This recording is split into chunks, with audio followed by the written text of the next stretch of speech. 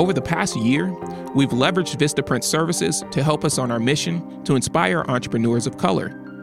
They've helped us print stickers, t-shirts, tote bags, mugs, and even snapback hats. Yes, they print just about everything. My point is, they print a lot more than just business cards. So as you look for ways to help your small business stand out, think Vistaprint. The printabilities are endless at Vistaprint.com.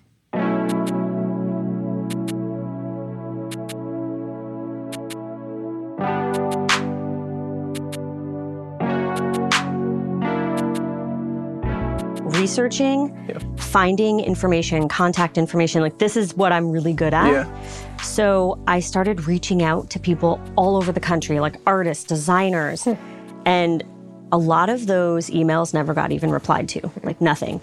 But some people would be like, I don't know who you are. Like it looks like you were on TV. Like you're trying to do an event, like what's happening here? They would search. They would Google me, right, and they'd be like, I don't understand. You were an interior designer and now you're doing like a giant market and you're going to charge people tickets. There was so much confusion because no one had done what I did. Yeah, it was ambitious, like, it was right? You were sampling different things to create something new. Yeah. I was taking, really the model that I was modeling Unique Markets after was trade shows. So it was like, okay, I'm going to rent a space, cut it up, and re-rent it. That's the model. Yep. No one else had done that before and charged tickets. Yeah. So it was very confusing to people. Most people were like, nah, I'm not into it. Like, I'm not risking whatever I was charging back then, $200. I'm not risking $200 on this. But I convinced 225 people to do it. And that was our first market in 2008, December. Tell me where you wanna go, where you wanna be. I can help you claim a seat, get you on your feet.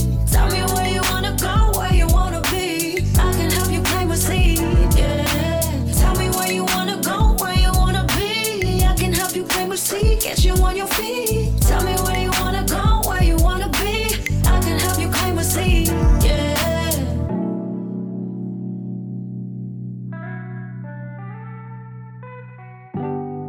I'm Bima, and on today's show, we have Sonia Razula, the founder of Unique Markets. Now, Sonia was born in LA, and she lived there until she was 14, and she was surrounded by her Chinese culture until her family moved into a tiny Canadian town where she instantly felt out of place. Getting into the workforce, her first career was as a journalist. A naturally curious person, she wanted to report on the arts and architecture. She ended up as an intern at Much Music, which led to a tech job as an editor. She was telling stories and getting paid. Doesn't get much better than that, right? How about a job as an on-air talent for HGTV? Well, she got that too. And in the hustle and bustle, with all of her success, she still wasn't satisfied. Sonia moved to LA in hopes of revolutionizing TV. And she ended up becoming an interior design expert on trading spaces on TLC. But she got fired before production ever kicked off. It sent her into a spiral of self-doubt. And in 2008, without a job, galvanized by the Obama campaign, she dove headfirst into local politics and volunteered to register voters in LA, all while burning through her savings. The time opened her eyes to so much, including the local LA scene. She started discovering all of these local businesses and makers that could use some help. Now this birthed the idea of her Unique Markets business, where shoppers would pay to get access to these goods. In our conversation ahead, Sonia shares a story about her Chinese background and her entrepreneurial grandparents. My Chinese grandparents lived maybe a mile from us. So we were over there for like Sunday night dinner all the time. So I grew up around my Chinese culture. But then my family moved to Canada, and not like a big city like Toronto, which I think is like one of the best cities in the world. We moved to like this tiny little town, which was all white, like all white. So in high school on, I didn't have that. You didn't have any of that familiarity, and your grandparents stayed in Los Angeles. Yeah, they were in Los Angeles. What age were you when you moved? 14. Oh, wow. So you were coming into high school, coming into your own, like really amount of time where you're developing your identity. Yep, totally. I walked into high school the first day of 9th grade, and I didn't know a single person because we had, moved in the summer. Right. And it was like, I looked around the hallways and everyone looked like it was 10 years previous. When you're in LA, it was like, I was rocking like vintage Levi's with like corsets. Like it was the early 90s, late 80s. Right. And then I moved there and everyone was wearing like button-up Ralph Lauren polos and like loafers and these shoes called Birkenstocks. And I was like, what the are these? Like, what is that? With wool socks. It was a very specific like it was a look. East Canadian look. But the whole world was so different there, like all white. You were shell shocked for sure. Culture shock for sure. Culture shock for sure, yeah. Take me back to your grandparents for a moment. And so, you're spending time with them. They were also entrepreneurs, right? Yeah, so they're the only people in my family that have that entrepreneurship tie. And they owned a Chinese laundry in Hollywood, Beverly Hills-ish, so in a white neighborhood where they were not allowed to buy property. LA is very like segregated when it comes to property. What do you mean not allowed to buy property? Like legally or like? Yeah, legally. Like legally. I mean, this is why a lot of LA is like racially so segregated because you could not buy property if you were Chinese. You could only buy in certain areas of the city, which is the same thing. Yeah. For like all races. I mean, like everyone other than white. We definitely experienced that in Portland. Like they're like literally for like decades. Yeah. You couldn't.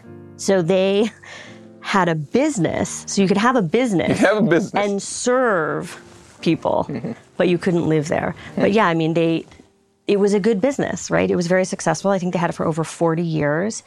And I spent a lot of time in the laundry. Did you know like it was theirs or I don't think as a kid you really register that. Just were like, we're just spending time here. Yeah, but you didn't know like the gravity of like kind of the way you just described it. Yeah, no, not at all. But it was like, everything was wrapped in paper packages and or given to people. Like it was the visuals of it. I remember like it was yesterday. Really? Yeah, and there's a smell because you're steaming. And there's a steam when you walk into a dry cleaner's, you're there. Yeah. So that smell, whenever like the memories just flood back. So yeah, I definitely had that memory, the sounds of like steaming but yeah, I mean, they're the only example for me of entrepreneurship in my family. Everyone else is academics and artists. And for them, was that their way of like, we're doing this to create a better situation for the family? Yeah, they didn't view it as like maybe as aspirationally as we might talk about entrepreneurship. Yeah, no, not at all. I mean, also, like, let's be honest, like, I think entrepreneurship as we talk about it now is something that's really only developed over the last, like, decade. Yeah, I would agree. Honestly, because, like, when I went to college even, or when I was working in corporate, going out on your own, no one talks about that. That was not an option. That was like people you don't were like, have any options? What's wrong with you? What are you doing?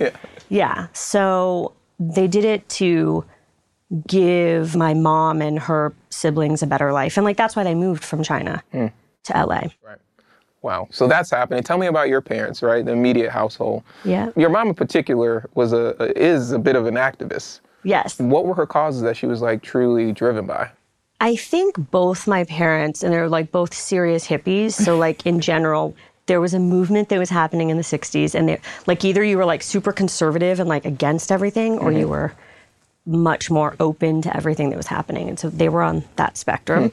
My mom went to UCLA on full scholarship, which all of her siblings did, which just shows, like how my grandparents like Asia. I'm just going to throw, like I have first gen, so I didn't get that. But my mom, like you had to have an A. Nothing else was acceptable. So all of them went to UCLA. And while she was there, she helped start the Asian American Cultural Studies Center. I think that was 1969. Okay. But she was also leading a lot of marches and in with a lot of the other like groups that were, all advocating for like different human social rights. Causes And then I'm like, do I tell the story? I mean, it's out in the world. It is out in the world. So tell it. So my mom and a bunch of other students kidnapped UCLA's president and held him for days, which is, a serious offense. Yeah. But in the cafeteria, so they had food the whole time. Obviously, it was a peaceful kidnapping. And they were trying to get rights for the workers who were mostly Latino.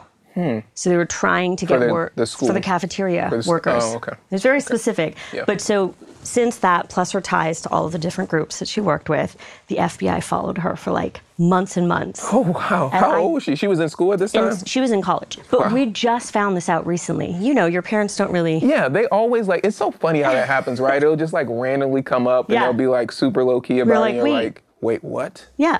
Wait, like you what? were a fugitive. What? The FBI was following you? What? Like, what are you talking about? Yeah.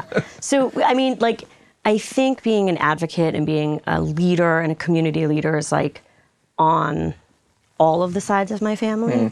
And I think anyone who's an immigrant or comes from like immigrant roots is very much an advocate for change and for hope and diversity. So I think that's just always been in the family. It's hard to be in that and not have an opinion or have like, you know, this desire for it to be different. Yeah. Did any of that rub off on you, you feel like? Yeah. I mean, it's funny. In high school, I was always part of like different groups. And I was really interested in like things like the environment at first. You know, when you're discovering who you are in high school, you're like, okay. And then, you know, I had friends who were gay but not out at the time. So then that became like a passion. So it's like you're starting to learn that like not everything is happy and great all the time. Doesn't have the same fine. opportunities. Yeah. So I started to discover that. And then it was leading up to the 2008 presidential campaign that I found myself like not having a job. And I was like, okay, you're single, you don't have kids. This is the only time potentially in your life where you could volunteer. And I was like, I'm just gonna register voters. And that became like a huge passion of mine, like an accidental passion. Learning about like the local impact. Like local impact of businesses, local impact of voting locally. Like, I don't care if you vote for president. You need to vote for like sheriff. And see, that's the teacher, stuff that's so important that doesn't get talked about enough. No one talks about it. And I'm like, you need the people running your city to be good people. Like the people who are creating the school curriculum, like you want those to be good people. So that's super important. So I like dove into that world of like local politics, and I was like, oh my God, this is so cool. Like there's so much going on. Wow. Did what did your mom think about that? Well, at the time she thought I was kind of losing my mind because I wasn't working. Right. So I was volunteering. And you were back in I was in LA. Yeah, okay. I had moved back to LA. And so early we talked a little bit about your family moved when you're 14, right, to Canada. And then for school, college, you would end up going to Toronto, right? Yeah. And you majored in journalism. Yeah. And you would end up going down this career path a bit, right? Tell us a little bit about that before we go back into the why you were in LA in 2008. Yeah. But was that the first career? Yeah, that was the first and only career other than entrepreneurship, really. So I majored in journalism. Yeah. Loved to tell stories. And like learning about people and things, like I've just always been very curious. And I think a lot of people who go into journalism school are curious individuals, and they're like, I just want to find out about stuff and then tell the world about it. I was never into hard news. Like I did not want to report about, not into that depressing I was stuff. super into like design, architecture, art, theater. Like those are things I wanted to write about. I ended up getting headhunted out of fourth year. So like I don't actually have a college degree. I never finished.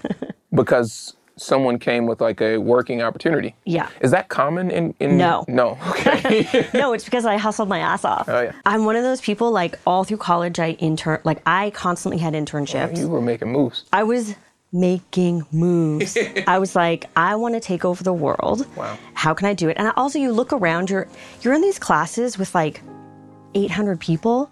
Like these giant auditorium rooms, you know, and you're looking around and I was like, oh shit, this is my competition. Oh yeah. Like we're all going to graduate at the same time. And everyone's looking for a job.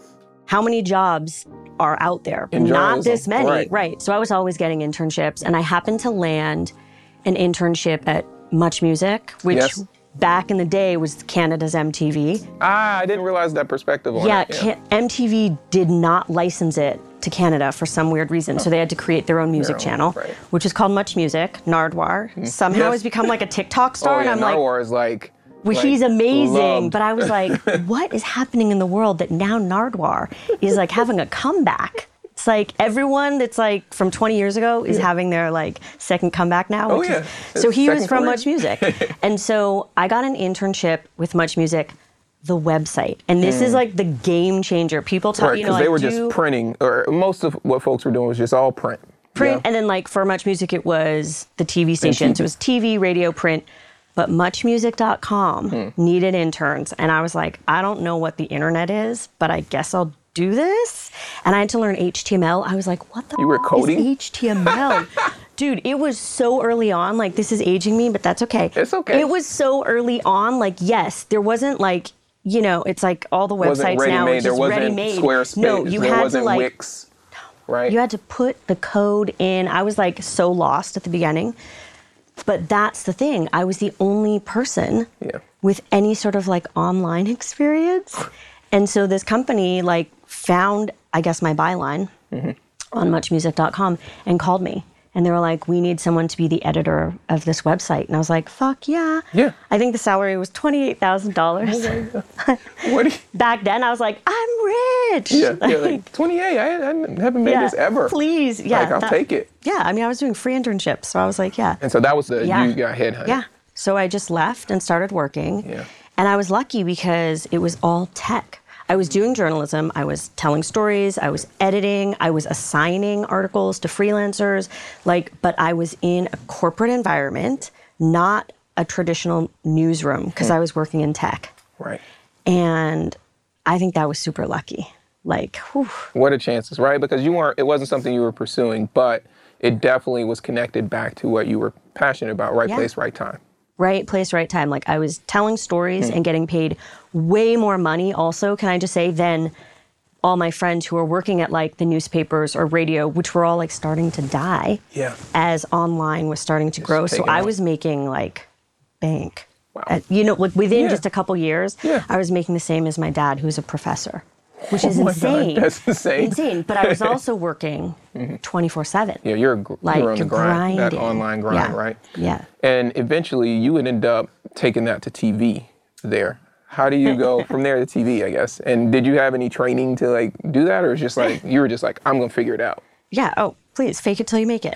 That's what entrepreneurs know best. That's like the one thing that I can look at through all my different like career stops. Like, so because I was running all these websites, like major Fortune 500 websites, I was in the room with like C-suite, and there was this meeting one day where they're like, we need more diversity on air. And I was like, looking around, it's all old white men. And I was like, hey, I went to journalism school. I can do this. So they were like, let's give her a try. We'll put her. So I started on Home and Garden TV, which was one of the stations that I controlled online. Like, I concepted and built the website for HGTV. So I knew what to do. I knew all of the talent. I knew the shows. So I just started doing that, and that was it. I was on air. I used my sick days to film. Oh, wow. So I was still full-time. Yeah. And then I would use my sick days to, create the film schedule, film the episodes. I mean, I'm a hustler at the end of the day. You didn't, I guess, doing that, I feel like most people would have, agents or, something like that to get these opportunities. And here you are. I've never. Just in the pocket. I've never had a headshot, which, I regret. I'm like, damn, I wish I would have had a headshot from, 20 years ago, 15 years ago, the different hairstyles and the different looks. But, I've never had an agent. I think so much of, what you make in life is relationship building, which I know you know. And so at every point, I've always paid attention to all of the people in the room, but also, especially the people who are, my peers. Wow. Because in a couple years from there, they're going to be up here. Yeah. It's interesting you have that perspective. And I first sort of really heard that sort of thinking a couple years ago. Issa Rae had done this interview, and she was like, some people focus on trying to just always network up, trying to get these people's attention. And she was like, you could spend a lot more time with your peers, because guess what? They're going to ascend. And now those are the people who know you, will vouch for you, and ultimately end up giving you an opportunity. Yeah. Right? That's 100. Pretty crazy, but it blew my mind. And that's been my experience. Yeah. Like, and I'm sure, the people at the top don't have time. Yeah. Like, they don't have time. They don't know you. They don't know. You know, maybe they'll take a chance on you, but, like, not really. Yeah. So how was that career going, and what did you want to... I have to imagine you had greater aspirations because you're a go-getter. You're literally, you know, willing what you want to the world. So I have to imagine you're like, what else could I do with this? Yeah, it's funny because especially like the listeners of a show like this, I feel like so often we're in a place of being in between. Yeah. Where let's say you're working at Nike or you're working your corporate job, which I did for years, and I was really good at it. I was a beast, honestly. Like a corporate 9-to-5 environment, I thrive. I don't know what it is about it. I'm like, oh, let me, these people are so lazy. Let me just like, so like, I love that environment, but I never felt fulfilled. And I always felt like there would be days, like, I don't want to base it on gender, but like, I don't know if like guys ever cry in the office, but like I had a corner office and I'd be in there and I'd be like crying. Because you're just miserable. Miserable. And I think because I was in between, I was doing something that I was very good at, but I didn't love necessarily. Yeah. And I feel like so many people are in that phase many times throughout their life. It's not just once or twice. Like, people need to understand, it happens. It's ebbs and flows. Yeah, life is long. You're not going to do the same thing for your whole life. At least I hope not, you know? Yeah. And so I think that, like, at some point you realize that you're meant for bigger things, but you don't know what that means. Like, I was like, I'm meant for bigger. Right. I don't know what that is. So that I was like, ambiguity is just sitting in between you and that. Something doesn't feel right. So you're like, okay, am I going to go take over TV? Like, am I going to be a TV exec? Like, am I going to be a star on TV? And like, at the time, I moved from Toronto to LA thinking... To pursue that. Yes. Okay. You know what?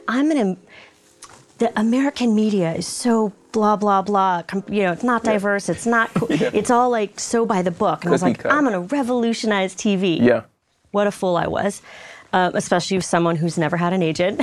And this was 2008 that you moved like back. early. I'd say like 2006. 2006. Okay. I was like just flying to LA with 0 relationships, no headshot, no agent. And I was like, I'm going to take over TV. Like, so ridiculous. So obviously that didn't happen, but like all the things that lead you to the next thing, like everything's supposed to happen. Even the really shitty stuff. And that's what, like, now that I'm older, I realize, like, yeah, I didn't know what I wanted to do. I wanted to do something bigger, but again, I couldn't define what that meant. And I wanted to have more impact, but again, I didn't know what that meant. Right.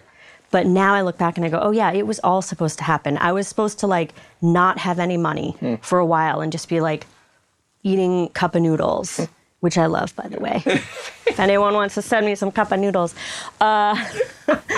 You know, like, I did that. Wow. I did that. But it was supposed to happen because it leads you to the next thing and it makes you realize what you want, right. I think. Or I think what's meant for you. Yeah. Like, right? Like, it's like everything isn't meant for you. There's reasons why certain doors are closed because it's trying to, like, push you to a certain place, which is ultimately where you should be.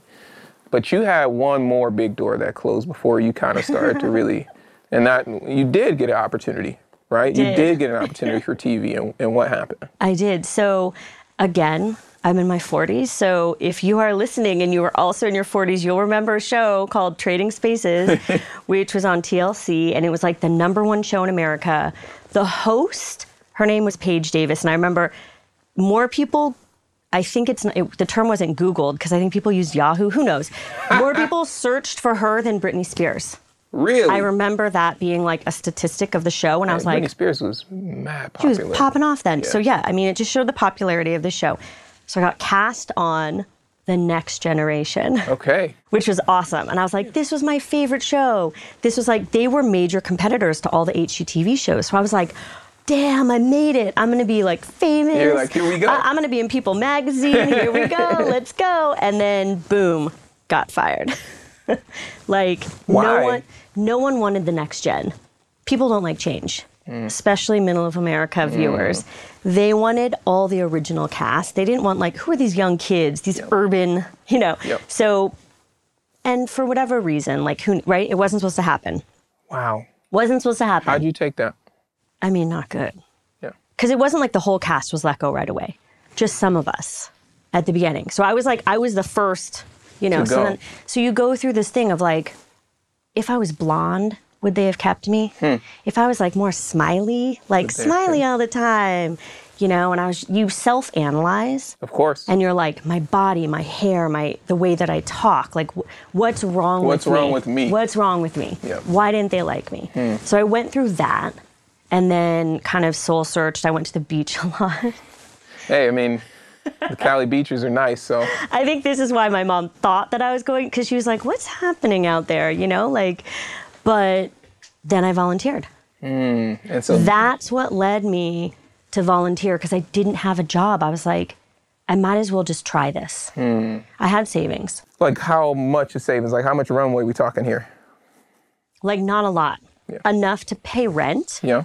But that's why I was eating cup of noodles. Yeah. The craziest thing is that like I had $50,000 sitting in the bank, but I never touched it. And that was that like retirement or something? Because that was my retirement money. Your retirement money, okay. Yeah. So I never even thought about it. So I was just, living not even paycheck to paycheck. I was like burning through my savings to volunteer, but also like that was such an exciting time. Think about it, right? Like Obama was running. Yeah. I was like, he's going to be the president. He has to be the president. Now is the time. I'm going to register voters. Yeah. I'm going to get people to vote for him. Like I was just super into that. When we return, Sonia combines all of her learned skills into a marketplace.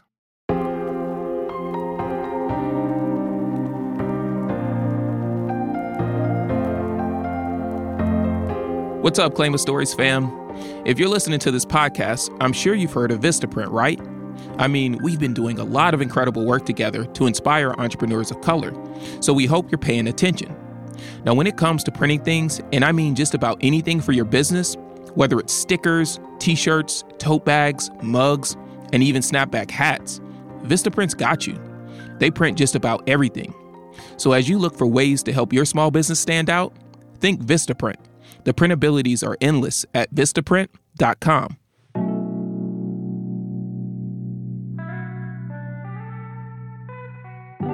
Hey, it's Bima. Welcome back to the Claim of Stories podcast. So it's 2008, America's in a recession, and Sonia's now working in local LA politics. I mean, I'm grateful that I have the savings because I work my ass off.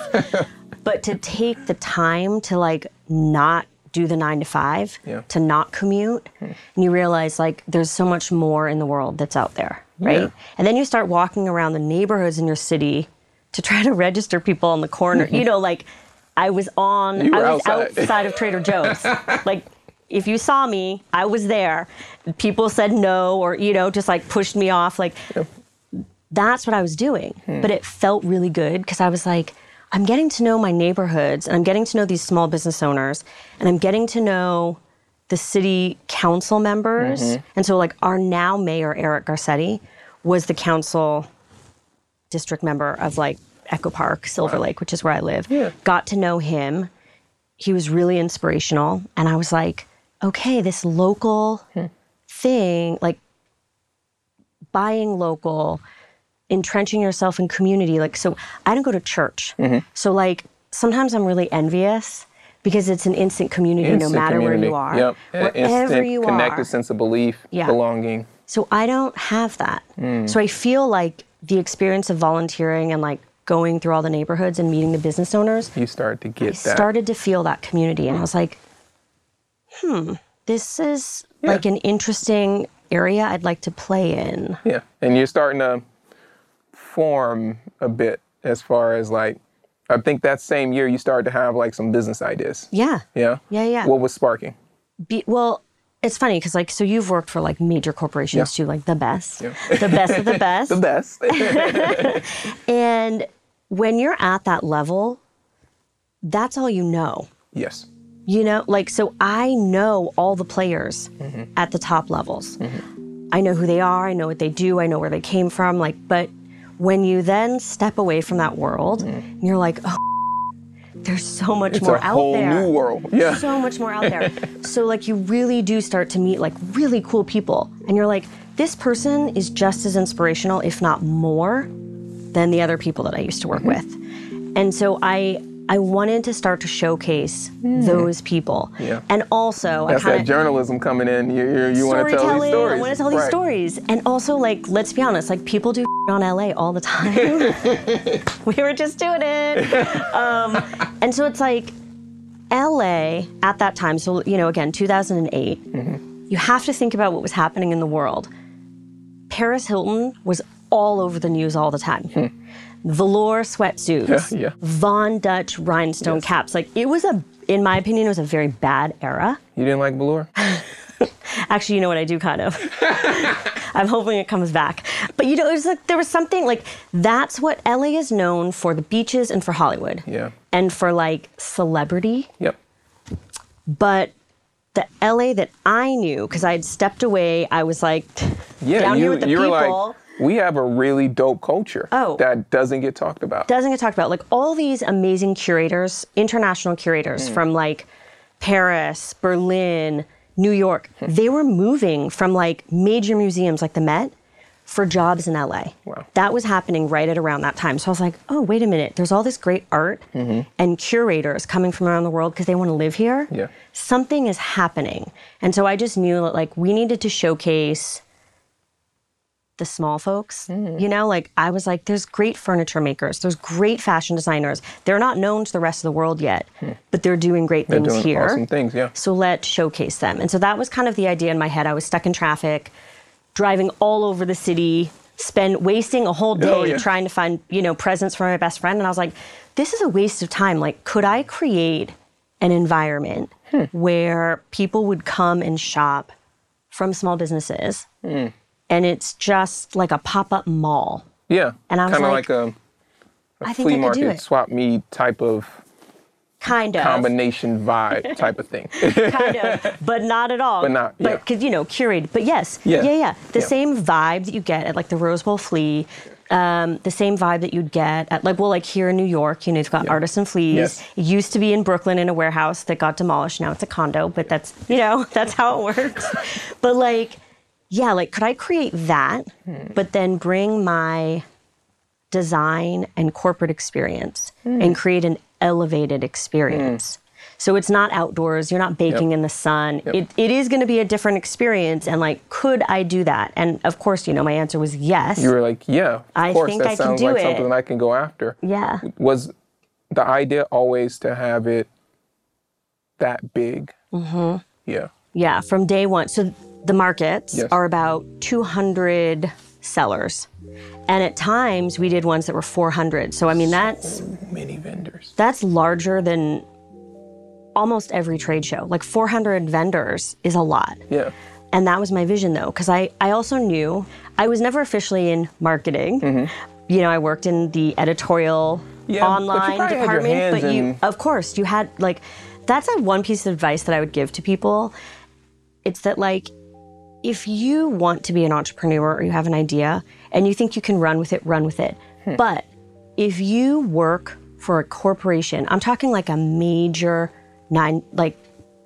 go someplace that's much larger than you because you'll see all the departments. You'll learn what it takes to really run a business.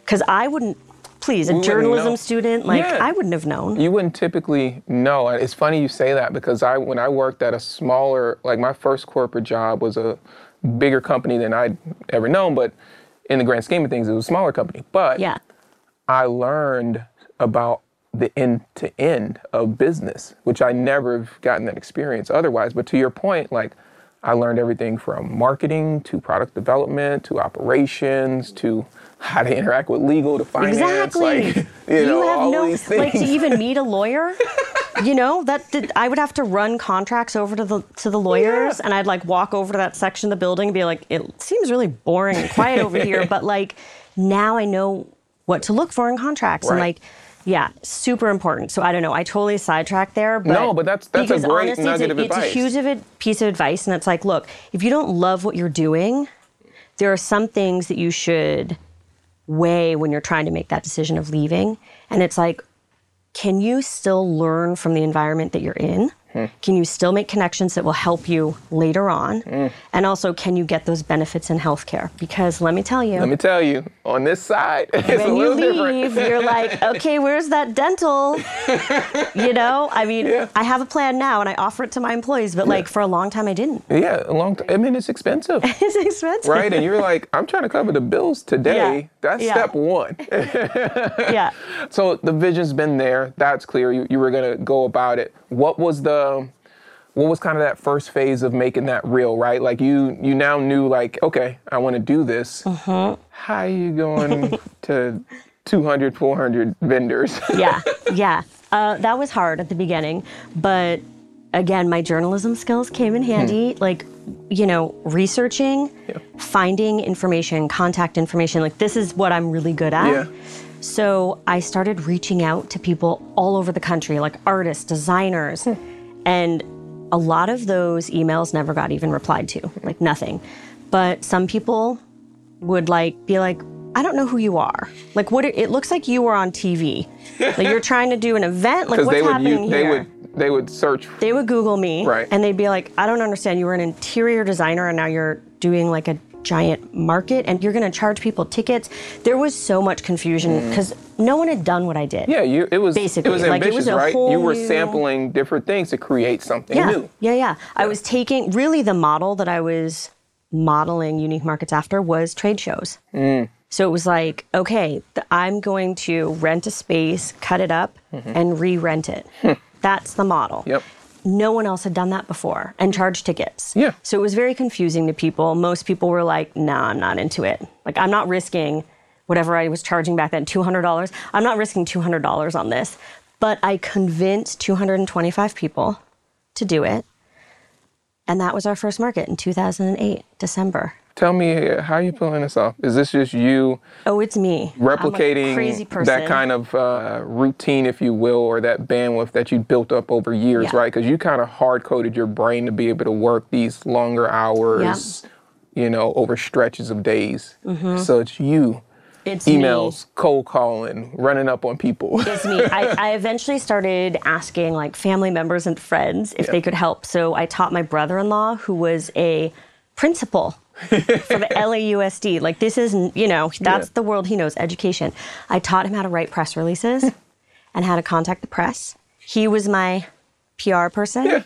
So on the side, like, he would send out those press emails. So yeah, I was teaching friends how to do aspects of what I needed if I had like departments. And then we went out there and did it. I mean, I remember, so I'm friends with Shepard Fairey, some of his crew of people. He did not do this for me since wheat pasting's obviously illegal, but there were some people on his crew who went out with me, and we wheat pasted Los Angeles with posters for the first market. It was so fun. Right, because there's like a sense of a thrill to like doing it. Yeah, you gotta, it's quick. Like, there's a method to it. They have a van that's like so disgusting filled with the glue. And you like pop the trunk, you get out, you hit it, you get in, and you drive off. Like, it's crazy. But like, that's the level that I bring. I was just like, I have to make sure that I've done everything possible to make this a success.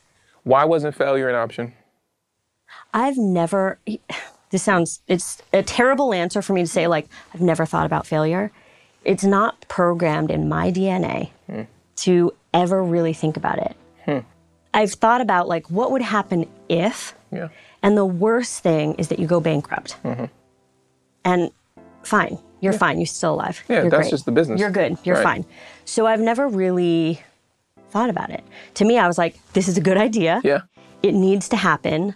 The people need this. This whole like world of small business that hadn't popped off, but like was going to, like, needs to be brought to the forefront. And I just like had that passion for it. And I was like, I think that when you really believe in yourself, failure isn't an option because I don't even address it. Like the fact that I took my retirement money out, $50,000, like, and you have to pay a penalty when you take it out. So wait, I was gonna ask you because I was like, okay, you're doing this. I'm like, you get sponsors. It's like, how do you like pay for this stuff? No, but that's the other crazy thing. Okay, so think about it. 2008. It's a terrible recession. Yeah, so that's the other thing. We're in a recession. Terrible. Like, no, there's no money. Please, if I had come from a business background, obviously I wouldn't have. He was like, I never would have done this. Because I would have been fearful. I would have been scared of stuff. But isn't that when they tell you to do stuff like this? Like now? Yeah, like, Steve Jobs, right. A lot of the big companies happened during recessions. So like, I took that $50,000 out to pay for the venue, what it cost. What it was. 50 Everything Gs. else, 50 G's. It's crazy, 2008. And I mean, I never thought about it. I never thought once. I was never scared about the money. Do you think if you had thought that, it would have impacted your ability to succeed? Yeah, probably. Yeah, because I would have been nervous. I would have created anxiety, and I don't keep a place for anxiety in my life. Yeah. I just don't. It doesn't help. Yeah. It doesn't help. It doesn't help. Like, I can have insecurity about something, but I don't want stress and anxiety in my life. And that's like how I've run the markets this whole time, 13 years. And it's like, I've watched everyone try to take me, all the competitors come up and like, they're all gone. So it's like, there's something also very zen about that, of just like, keep doing what you're passionate about, keep your eye on the prize, like keep your head down and just focused, do it. And you'll do it. Wow. Sounds ridiculous. But yeah, it's like easier said than done, but obviously 13 years, you've proved that is what you've done. In that first one, in the planning and leading into day of and during, did things go wrong? Did things go opposite of plan? Did things get challenging? Course. My God, I have photos from that first market, and I'm like, the line went around the block, and that now I would never let happen, right? I'd be like, no, we need more door people. My mom flew from Georgia for that very first market. We have pictures of her too, and these are the things that go wrong, but like, I would make it down to the front of house, and my mom was individually putting on the like the wristband. She's all like, people have to roll up their sleeves, like doing this. And I was like, Mom, just hand them. Let them do it. Let them do it themselves. So there's these little things that you don't anticipate, which of course now 13 years in, it's different, right? You make the tweaks. We know everything. We anticipate everything, and it's great. But back then, whew. It was learning, no idea right? Trial by error. Yeah. Did you have any folks that you knew that maybe had any sort of crossover experience that could advise? Nothing. None. Wow. I mean, because also if you think, so like the word experiential is like in the language now. Yes. We all throw it around. 13 years ago, no. Same thing as entrepreneurship. So like no one really did events. Like I know, Aaron, who helped start Complex Con and like all of that stuff. Again, all of this stuff we're talking about happened in like the last 5 or 6 years. Right. So like go another 6 years from that, and there's no one. There's no one doing it. So I was like just kind of on an island over here, trying to do my thing. Like, I don't know. Did you ever feel lonely in that journey? Oh, I still feel lonely. Oh, yeah, all the time. How do you deal with that? I mean, it's funny. I think part of why the type of entrepreneurship I decided to do, which is like community building and gathering. people, probably has a lot to do with that. Like, I don't have an insular family, so to speak. So I think like you create your family, of course, your chosen family. So yeah, I mean, I think that's part of the work that I do is creating that community and trying to further culture in that way. Yeah. The other thing, when I think about our events, even in 2008, is that when you look at photos and video throughout all the years, it's so diverse. Like you look at the tape and you're just like, wow, because you go to other events in LA. And again, this does have a lot to do with like how they redlined the districts back in the day when the laws were created. But it's like a lot of large events that happen in Los Angeles, whether it's like a festival or fair, they're still like pretty segregated, which is weird. Yeah. Like that's just, also it's a city where everyone has to drive. There's a lot of factors. So if you're there and if that community's built that way, Other people aren't coming. They're like, no, I'm it's in like my it's pocket. their community, right? Yeah. So Unique Markets has always, from the beginning, attracted like so many different types of people, and that's one thing that like I have to say I'm so proud of. And like even looking at like now that events are finally truly back, We're back. truly back. Yes. I was looking at tape from the very last one, which was just about a month ago, and it's phenomenal because like we have like 70-year-olds, and then we have like what I like to call now the TikTok kids. Yeah. That is super cool to see because that's something, TikTok wasn't big before the pandemic. No. So we didn't have the TikTok kids. Now we have like all these kids like that are walking around with their phones and like showing products, and like that to me is super exciting. That's exciting. Because it's like the next generation. Yep. And we have small businesses that take part. So they're fashion designers, they're jewelry designers, and they've told us like, I came to the market 7 years ago with my mom when I was in high school. I graduated college, started my company. In my mind, it was like, I'll have made it if I get selected at Unique Markets. And I'm like, oh, wow, that's crazy. So it's like that impact is also something that drives me, like kind of like a legacy, you know? Yeah. I mean, same thing that you're doing. That's a great thing to think about. Like that's also one of the distinguishing pieces, right? Is that you've cultivated this community that you didn't see. Right? Yeah. You didn't see people that look like you, people that look like me in these spaces, that their businesses were of value, that their businesses were worthy. And like you're bringing this community together. And now you're also influencing other generations. Like that's really cool. It's cool. That's what, like that's like what you can hope for, is that like at the end of the day you go home, you're exhausted, but you feel like you've made some sort of an impact. Yes. Not everyone feels that way, but that's how I feel. Yeah. And so, yeah, hopefully I've done that and I'll keep doing it. You're going to keep doing that. Yeah. Tell me, so this happens, you are 14 years in, you are millions in revenue from this model. You've expanded the IP. You have navigated a pandemic, right? Which, you had to get creative around. Have you revisited the conversation with family and with parents, and like when you were making this decision, they were like, yo, you're crazy. Like 50 G's from your 401k, you don't have a job, you're doing this. What does it mean to you when you think about it that way? Yeah, I mean, everyone did think I was crazy. I'm sure whenever you leave a stable, solid job, older generations are like, what the are you doing? And peers. I mean, you gotta think, right? Like my aspiration as a child was sneakers. I ended up working at Nike. And then I left. Right. Everyone's like, why are you leaving your dream job? Crazy. Why are you doing that? Yeah. So like you realize that everything happens for a reason. That was one step. Yeah. And you keep stepping until the day you die. Yeah. Like you're not here your whole life. You're going here, here, here. Right. So I look back on that and yeah, I mean, everyone who said that I was crazy, who was 100%, I didn't have one person, I don't think, that was like, this sounds really cool, this is a good idea. Yeah. Everyone was very worried for me. But all of them, of course, now are like, damn, I didn't know you had it in you. Like we just didn't know. We didn't know. And I think that's kind of cool. That's pretty validating, right? Because you knew, and now they see. Yeah. Right?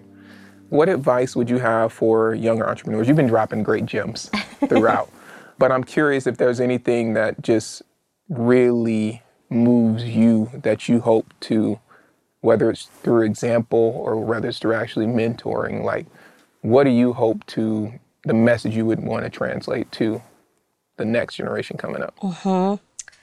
I think it's that I always say dream big. I'm like, that's a big phrase in my life. Yeah. I'm sure, you have phrases that come in and out of your life all the time. I love it though. So I'm always like, dream big, dream big. The thing about that phrase though, is like, you have to dream big in order to see like the potential, but you have to work so hard. And that's what I feel like so many people don't, they just want the 7-second TikTok. They want the like rush of like double tapping and liking and like, oh yeah, that's so inspirational. That quote's so inspirational. I'm like, okay, so dream big, but you have to work really, really, really, really hard. You're probably gonna like get depressed. You're probably gonna feel lonely. You're probably gonna question yourself. Like, did I make the right decision? Yep. But if you apply your passion and your time and your skills, I truly believe you can do anything in the world, but you have to stick with it. You can't like think about it for a second, try it for a summer and give up. You have to keep going to get to that dream. It's not like an easy thing to pull in. No, you have to work and it takes years. Like another saying that I love for people to think about is like, it's not an overnight success. It's overnights. Overnight success. That we shouldn't be like, oh, they're an overnight success. No, they probably took them 7 years. You know what I mean? Yeah. So I'd say you just got to keep going and honestly work really hard. No one ever talks about that. Like I wash dishes. You know what I mean? Like I've worn uniforms that 100% are like flammable. Like I've worn hairnets. I've done all the things. You can't expect to just like get a job and be like, okay, cool, I got it. Yeah. I got it. I'm going to have my own line now. No, put the time in, work really hard, and you can do anything, I believe. That was Sonia Razula, a woman who is making big moves to build small communities. Find out more about Sonia and get access to all of our episodes wherever you listen to podcasts. If you liked today's episode, please subscribe wherever you get your podcasts and don't forget to rate and review us. Stay up to date with our latest news following us on Instagram at Claim a Stories, or you can reach out with a message at hello@claimastories.com. Our show this week is produced by BJ Fregoso, Purvi Patel, Natalie Yazzie, Jericho Trim, and the team over at DB Podcasts. Original music provided by Adrian Anaya, and vocals provided by Rosella. Special thanks to Jordan Dinwiddie, Cena Clark, Clint Blaine, and Damian Mitchell. I'm Bima, and you've been listening to the Claim a Stories podcast, powered by Vista.